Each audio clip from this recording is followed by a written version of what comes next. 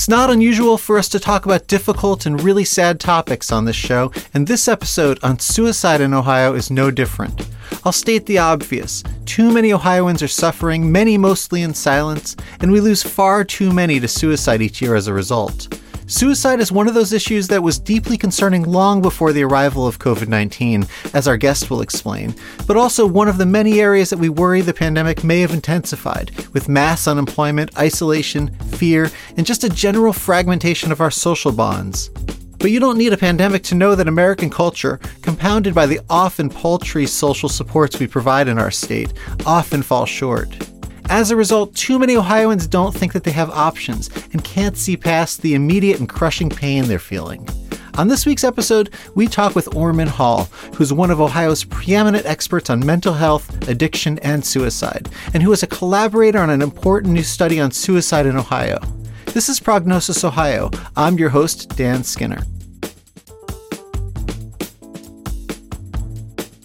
Hey folks, it's good to have you back, especially at a time when there's no shortage of stories to follow in the news and anxiety and even fear remains really high, whether it's COVID-19, the high stakes of the upcoming election, or something else. Last week, we talked about some of the difficult concerns out there about restaurants and bars, with the state trying to strike the right balance, but I think it's important that we don't miss the forest for the trees. This moment we're in is hard, and it's likely to be so for some time. There isn't a single actor or entity in our state that we can afford to just draw a hard line on and move on. But rather, we need to think about what people around our state are struggling with and what their challenges are. Beyond the physical dangers posed by COVID-19, it's also a massive social crisis with consequences for mental health, addiction, domestic upheaval and violence, and even suicide. What's especially important to keep in mind about what Orman Hall has to say about the work he and his colleagues have done on suicide in Ohio is that their data are all from a pre-COVID-19 period. So while we can speculate about where we are now with it, we can assume that things are even more precarious since the stressors are even worse.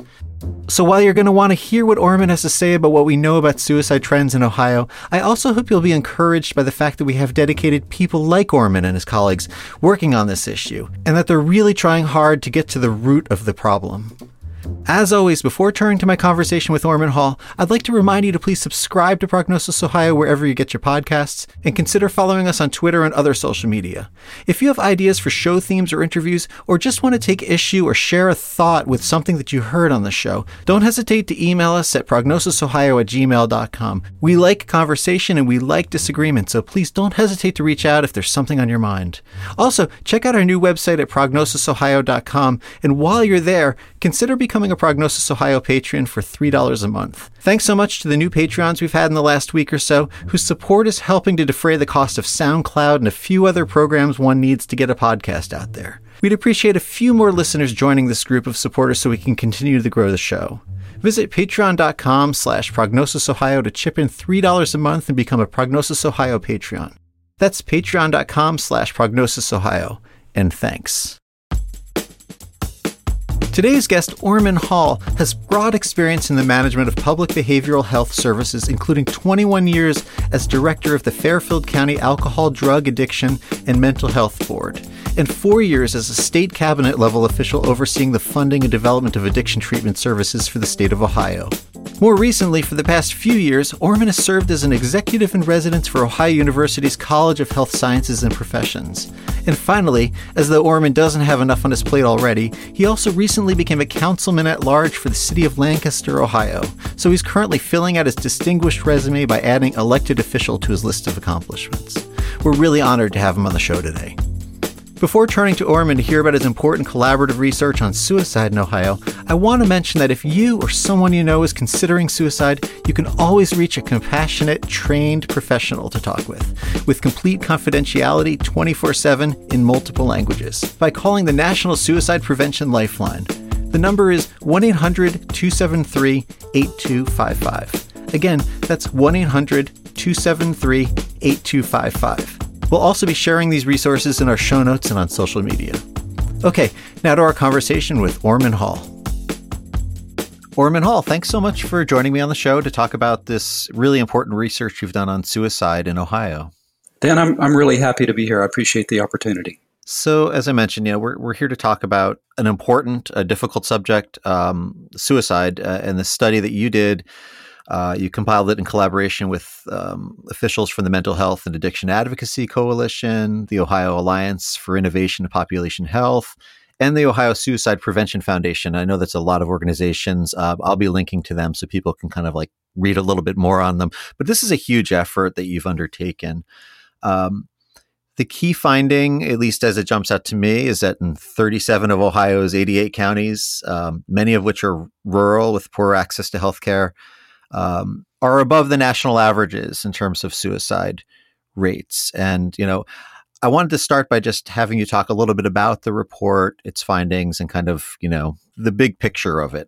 I'd be happy to do that. Well, first of all, I would like to express my appreciation to the Ohio Department of Health for making identified mortality data available to us for the purposes of analysis.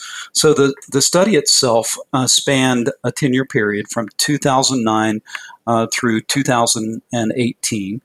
And essentially what we found was that during that period, there were approaching 16,000 suicides, again, over the span of the study and across the state.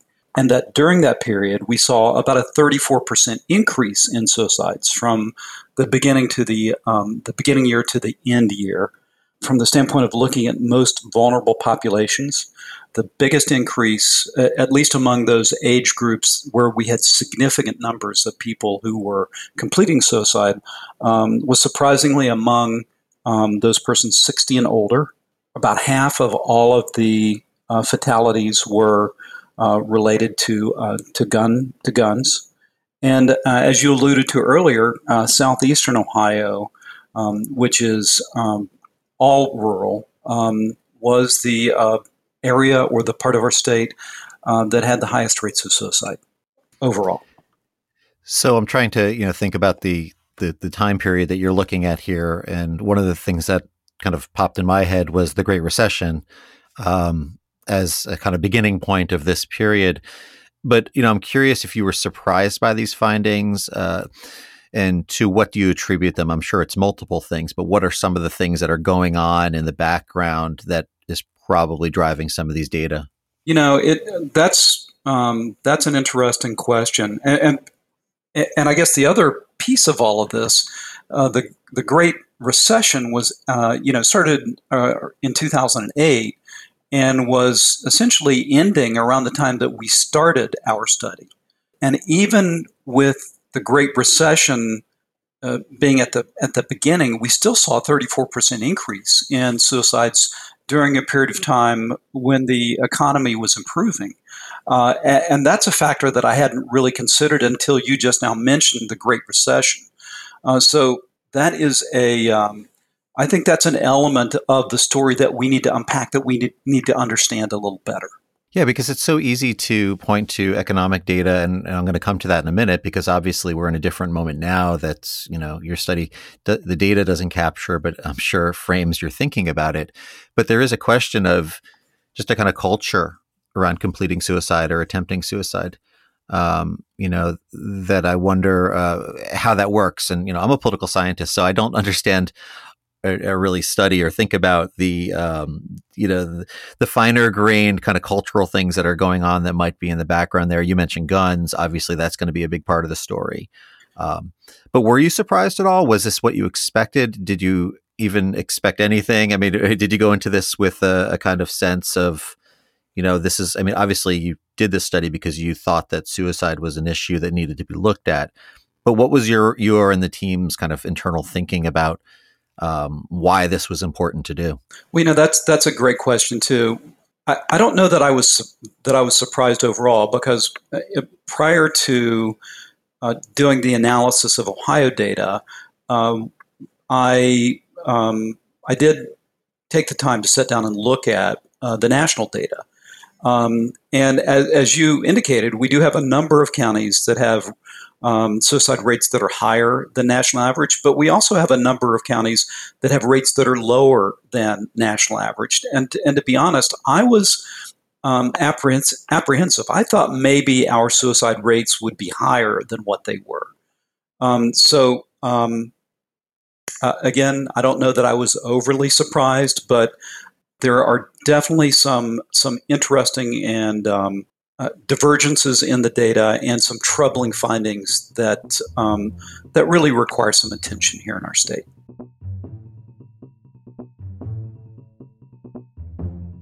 So as a transplanted New Yorker, now 10 years in Ohio, one of the things I was struck by when I first came here to this state was the extraordinary differences from county to county in all sorts of different kinds of areas, and I think your study reminded me of that again, not just in terms of health outcomes, but, and as you know, I've done some work on the opioid issue as well. I experienced this, who your sheriff is really matters, where you get arrested really matters in terms of addiction and the judicial system. And these kinds of stories really fan out a lot of it through counties. But you find huge disparities in terms of suicide prevention funding on the county level. I wonder if you are honing in on that being a kind of key piece of this story. That's a great question. And I claim no special expertise in terms of the types of assets and resources that are available throughout the state. That portion of the study was actually conducted by the Mental Health and Addiction Advocacy Coalition, but you're absolutely right. The disparities in terms of available resources are stark, and essentially the types of interventions and the kind of supports that are available around Ohio are dramatically variable. And we do need to figure out how to do a better job of making sure that those people who are contemplating suicide in communities that have very de minimis treatment services, we've got to figure out how to better support those people. Just one more question on the fine-grained kind of findings here. You note in the summary for the study, which again we are going to be linking to in our show notes and social media, but you note that suicide rates continue to rise across all ages, races, and genders. But as you know, there are disparities in health and healthcare, mortality data, of all sorts. So I wonder if, that line aside, right, are there some disparities when you look into this data a little bit closer? Is there any kind of racial or ethnic correlates that we might want to know about? You mentioned age as something that was kind of developing within this, but I wonder if you could unpack that for me a little bit. Sure, absolutely. So again, when you look at suicide completions by age cohort, and you pretty much have to exclude the Ohioans under the age of 14 because they're very small numbers, so you can't really look at trends. But when you look at the data for persons 60 and older, we see a progression of deaths that I think are troubling. And then from the standpoint of other vulnerable populations or changes in the data, persons who, if you go back to the beginning of the study, education wasn't necessarily an important predictor of the likelihood of suicide completion. But at the end of the study, there were significant and fairly dramatic differences between those persons who had completed a college degree versus those people who had just a high school diploma or hadn't completed high school. So as we move through time, it would appear as though, if you can look at suicide as a sign of people being as a sign of different populations being under greater stress, it would appear as though those people who have completed college are under less maybe economic stress than those people that haven't. Likewise, when you look at marital status, people who are married are less likely to complete suicide than those people who are separated and divorced. So there are markers in the data that point towards vulnerabilities among certain groups and certain populations in our state. So vulnerabilities that are, in place already. I guess I want to raise one of the, elephants in the room of this kind of research, right? In 2008, another thing that we heard a lot in 2008, 2009 was, and this, you saw a lot of media reports around the time when President Obama came into office, that there were these spikes in gun sales. I just want to put it to you. Do you sense that guns are maybe one of the most critical parts of the story? Is gun violence driving this? One of the statistics that we found at the national level that we considered putting in the study, but we didn't, is the correlation, the relationship between gun ownership and suicides on the state-by-state level. So there was a national study, and I'm not looking at the literature, so I can't quote it. I need to go back and find it. But there's about a 0.6 correlation between states that have or between gun ownership by state and suicides. So yes, I think that gun ownership and the accessibility or the availability of guns is an important indicator that that really needs to be explored more than what it has been. So, and then the other piece of all of this that we haven't mentioned yet is that males are about 3 times more likely to complete suicide than females. And the rate of males completing with guns is much higher than females completing with guns. So, yes, I do think that that guns are an important part of the study that really deserves more attention than maybe what it's gotten in the national media. So it is that's an important piece and a great question. Yeah, one of the reasons I ask, a few months back we had on this show these 2 really amazing high school students from Ohio Students for Gun Legislation, and that was one of their main points. And I encourage listeners to go check it out. These students were just amazing, and they do great work.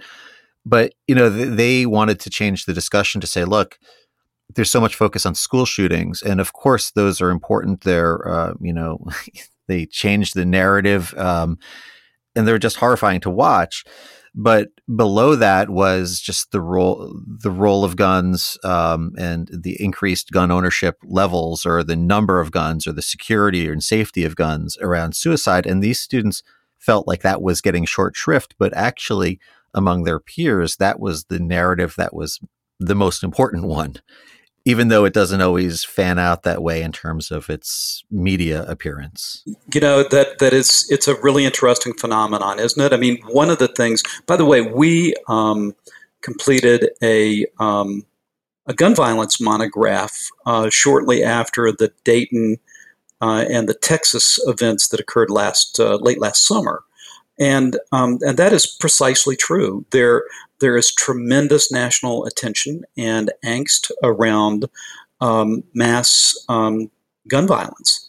And when you step back and look at the data, there's a significantly higher number of people who are losing their lives to suicides and guns than people who are losing their lives to mass gun violence. And I certainly don't want to diminish or discount the severity of that problem. But if we're looking at loss of life, then suicide completions by firearm, account for more lost lives than mass gun violence. And one of the reasons why that came about, that conversation during this time, was because of COVID-19 and students being home, right? And there was a kind of discussion that you saw out there saying, isn't it amazing that there haven't been any school shootings because schools were closed, right? And students were taking note of this fact that was one aspect of schools being closed that was just at least worth noting culturally.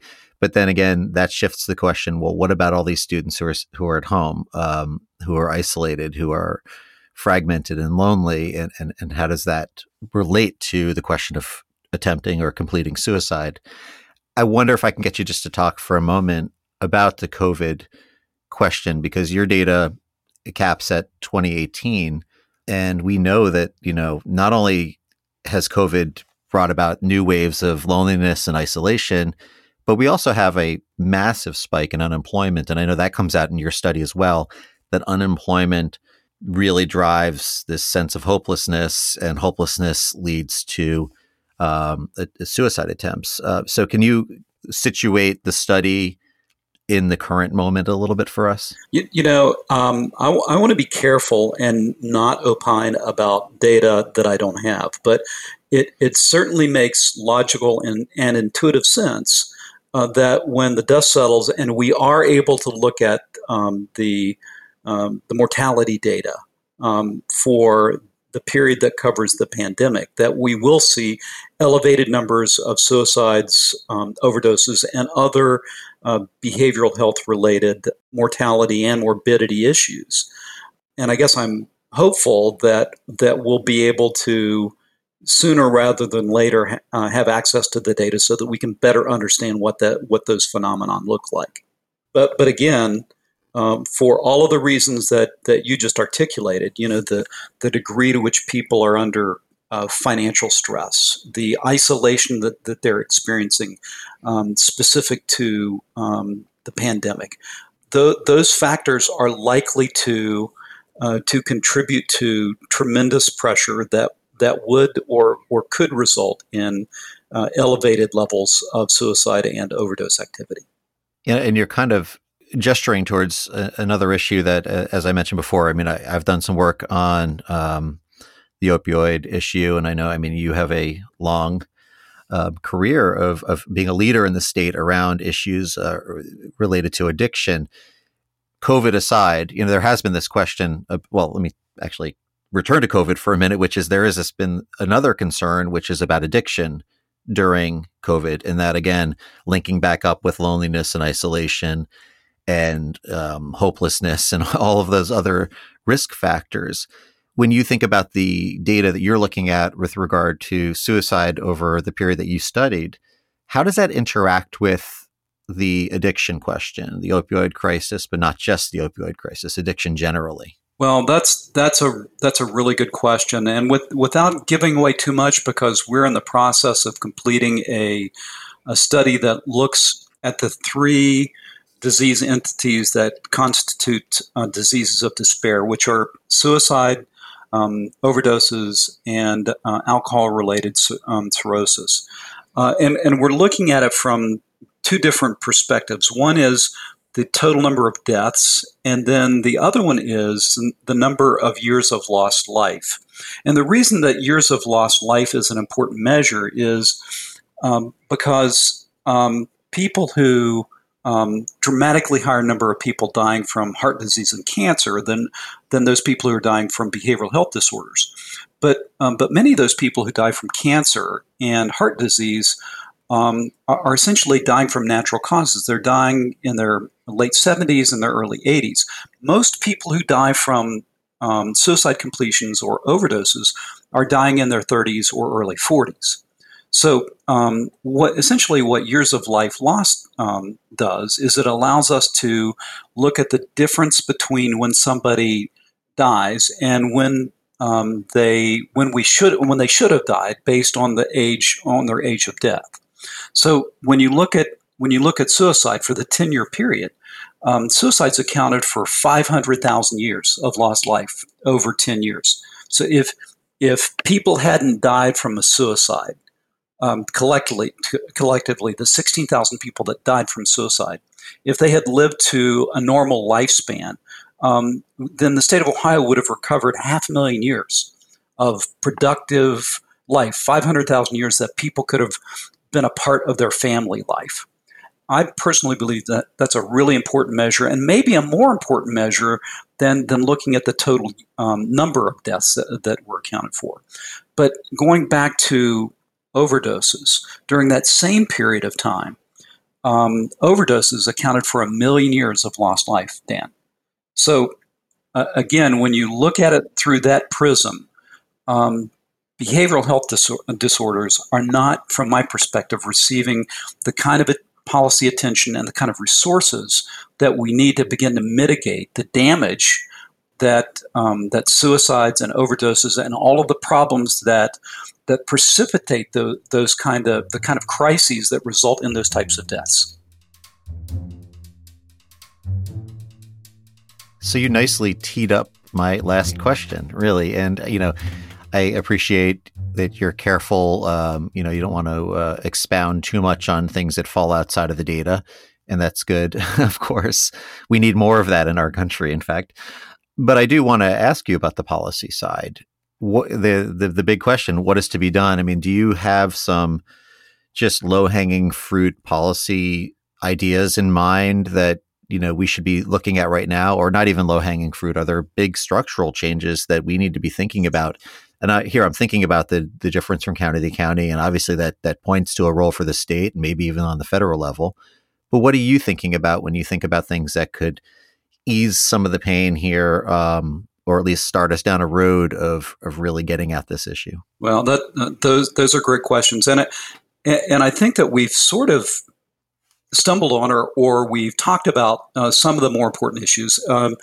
The fact that guns are so readily available to large numbers of people that might be thinking about suicide is problematic. I mean, is there a way that we can balance in our society the interest that many people have in using guns for sporting purposes on one hand, and then also potentially making them less available or less accessible to people who may intend to use them for purposes that they shouldn't be using them for.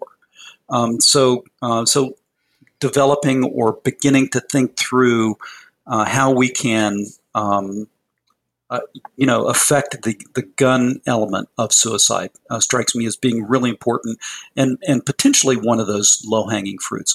And I would say on the overdose side, one of the things that we're beginning to understand about overdoses and the trajectory on overdoses has been much greater than suicide, about 160% increase in overdoses over a 10-year period. The lethality of the drugs that are available in the illicit drug market has changed dramatically over the past several years. Fentanyl accounts for more than 70% of the overdose deaths in our state. Mm. And fentanyl is maybe 20 times more likely to cause an overdose than heroin. And I'm not sure specifically what we need to do to make fentanyl less available, but I do think that there are some policies that we might want to consider that might impact that problem. So there are definitely policy implications, and I'm sure we don't have enough time to unpack those issues, but there are policy implications, and I think there are data that could point us in the right direction on both of these topics. Well, a research project can only do so much in one piece. And, before we started recording, you and I were talking about the importance of having future conversations around other pieces that are inevitably going to come up here. But you've done with your colleagues in this broad collaborative effort, a really amazing just first job doing, pulling together the data so that we can start to realize the scope of the issue. And that was what really attracted me to the study and, made me want to have you on to talk about it. So I appreciate the work you've done, the work that you've done with your colleagues. And I also just want to say I'm honored to have you as a colleague at Ohio University as well. So that's a special piece to this. Orman, I just want to thank you for taking some time to talk about the study. And, we'll have future conversations. I look forward to them. I think that sounds great. And I really appreciate the opportunity to be here today, Dan. Many thanks to Orman Hall for joining me on the show. You can read more about Orman and the research we discussed in the episode by checking out the show notes, which are posted on WCBE's webpage at wcbe.org under the Podcast Experience tab, as well as on our website at prognosisohio.com. Please also take a minute to look at the suicide prevention resources we've linked to there. Not only if you or someone you know is in need of them now, but it's always a good idea to know what kind of resources exist before you need them. Prognosis Ohio is hosted by Dan Skinner and produced by Dan Skinner and Mark France. Please take a minute to subscribe, follow us on Twitter at Prognosis Ohio, friend us on Facebook, and check out our new website at prognosisohio.com. As always, we encourage you to reach out with your suggestions and your feedback. Thanks so much for listening, and be well.